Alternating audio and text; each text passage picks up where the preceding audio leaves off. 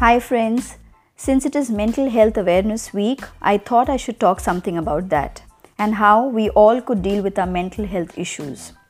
Well, mental health till today is considered as a taboo subject in India, and not many people really talk about it openly. But now things are progressing.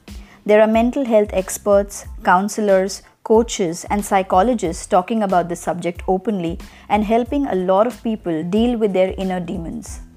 And that's what I'm going to talk about today. Hi friends, I'm Swati Arora. I'm an NLP practitioner and an ICF certified life coach.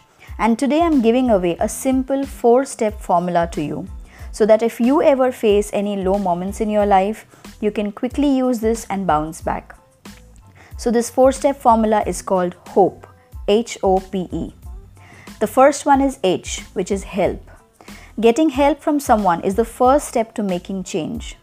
Stop dealing with your problems in isolation. Stop bottling up within yourself. Stop pressurizing yourself in the name of resilience and strength. We are not superhuman beings. We all need help.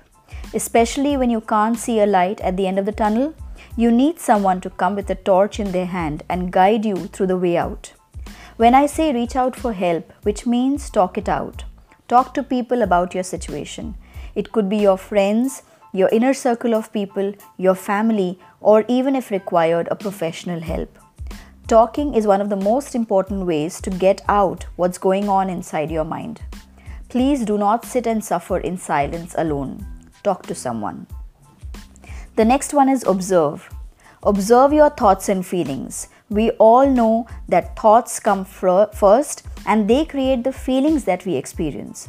Now, you can't stop the thoughts from coming in. You can't block their way.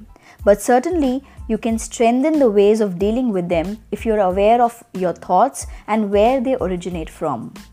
Generally what happens is we think that our thoughts are on an autopilot mode and we have no control over them. But when we start to become aware of what we are thinking and how our negative self-talks impact us, we will start to question these thoughts, whether they are really facts or merely opinions of someone.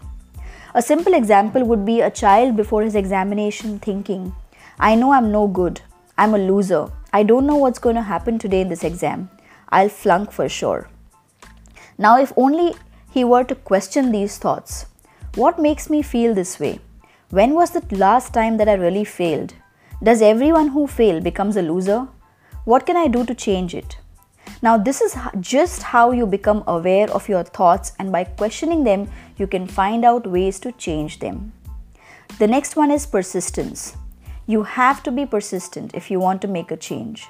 If you decide to change the pattern of your thoughts, it's not going to happen overnight. It happens with continuous effort and repetition. And remember friends, repetition is the mother of all learning. When you're learning to ride a bicycle, you don't just ride it once and master the skill. You have to practice over and over again till you finally are a pro at it. It could take you few days, few weeks, or even few months.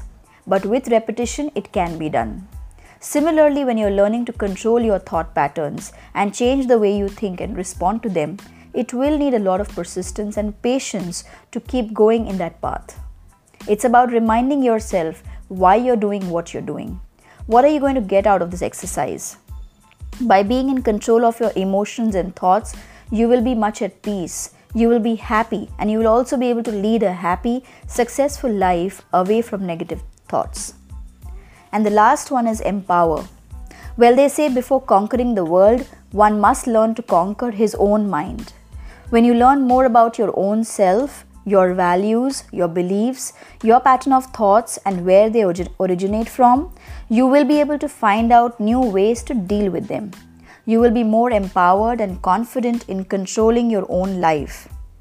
You are a unique individual in your journey of life. You are on your own journey. We surely can learn from each other, but it's up to you to decide what works for you and what does not. All I can say, friends, is that keep hope alive. Allow that seed to flourish, and you never know where it may lead.